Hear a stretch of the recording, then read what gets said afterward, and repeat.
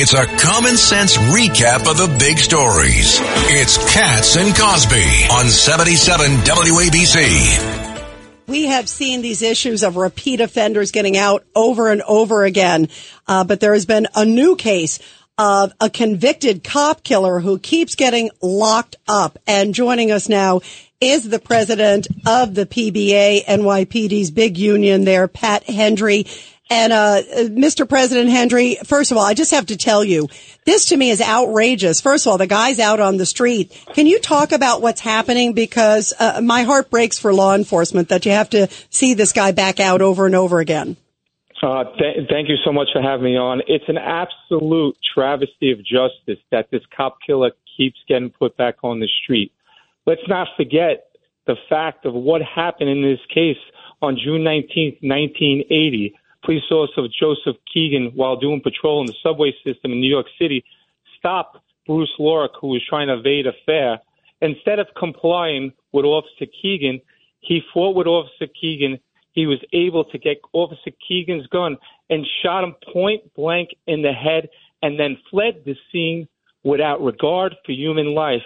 Later on, he was captured and then convicted on all charges. And unfortunately, in April of 2021, he was put back on the streets of the city of New York.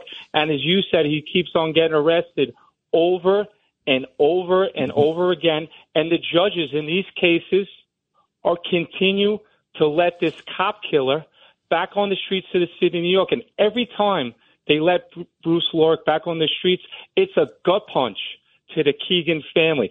It's an absolute travesty what's going on in our court system. President Henry, it's Judge Richard Weinberg. Good to talk to you again, sir. How are you, Judge? Let me tell you what my problem is. You have to start at the parole board level. You have a history now of dozens and dozens of cop killers being let out by the parole board. The parole board system has to be reformed. You have to put serious people on there who care about public safety and who respect the men and women in blue. That's number one. Number two, with respect to why the judges are letting him out, I'd have to see each case. But a large amount of the problem is that the New York State legislature has taken the ability away from the judges to hold people in who are recidivists and who can constantly, only a few crimes, as you know, are bail eligible, which means the judges can set the bail. And New York State is the only state in the entire country that allows for no discretion on public safety. With the state of the state message today from the governor, has she offered any relief? Not so far. I haven't seen anything, any proposals. Well, the law is clear. When someone's arrested for a violation of their parole, they're supposed to do time and they're supposed to stay in jail. So that is clear in this case. So are the judges reading the law in this case? They should be holding these criminals accountable, and this criminal accountable, and he should be in jail. I agree with you. The whole problem of recidivism has to be confronted, and they need to do that. And the whole problem of giving judges absolute discretion to hold somebody in based on public safety has to be dealt with. You know, if you're arrested for killing a police officer, you should not have the opportunity to get out on parole. There have to be some guidelines out there where certain kinds of criminal activity that you're convicted of, you should not have an opportunity to get out on parole, period. Oh, I agree with you. That's why I say you have to start at the very beginning. You have to clean up the parole boards.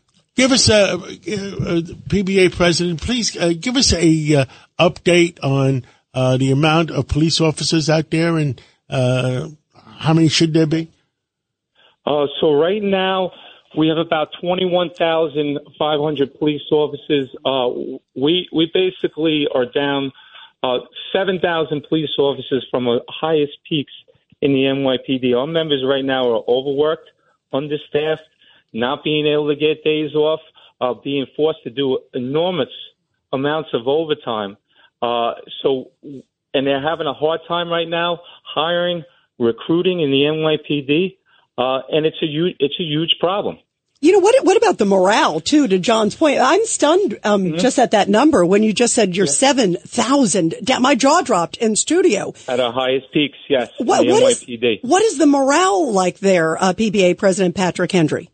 Morale is at its point. Police officers are at their breaking point right now. It's hard to get a day off.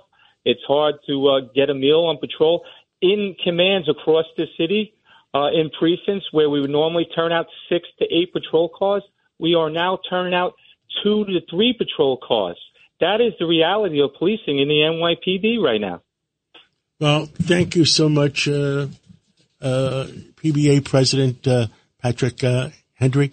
And please come on more often and give us updates. Yep, thank you. We are with you and the men and women in blue. Thank you. Thank you. Thank you. Thank you so much.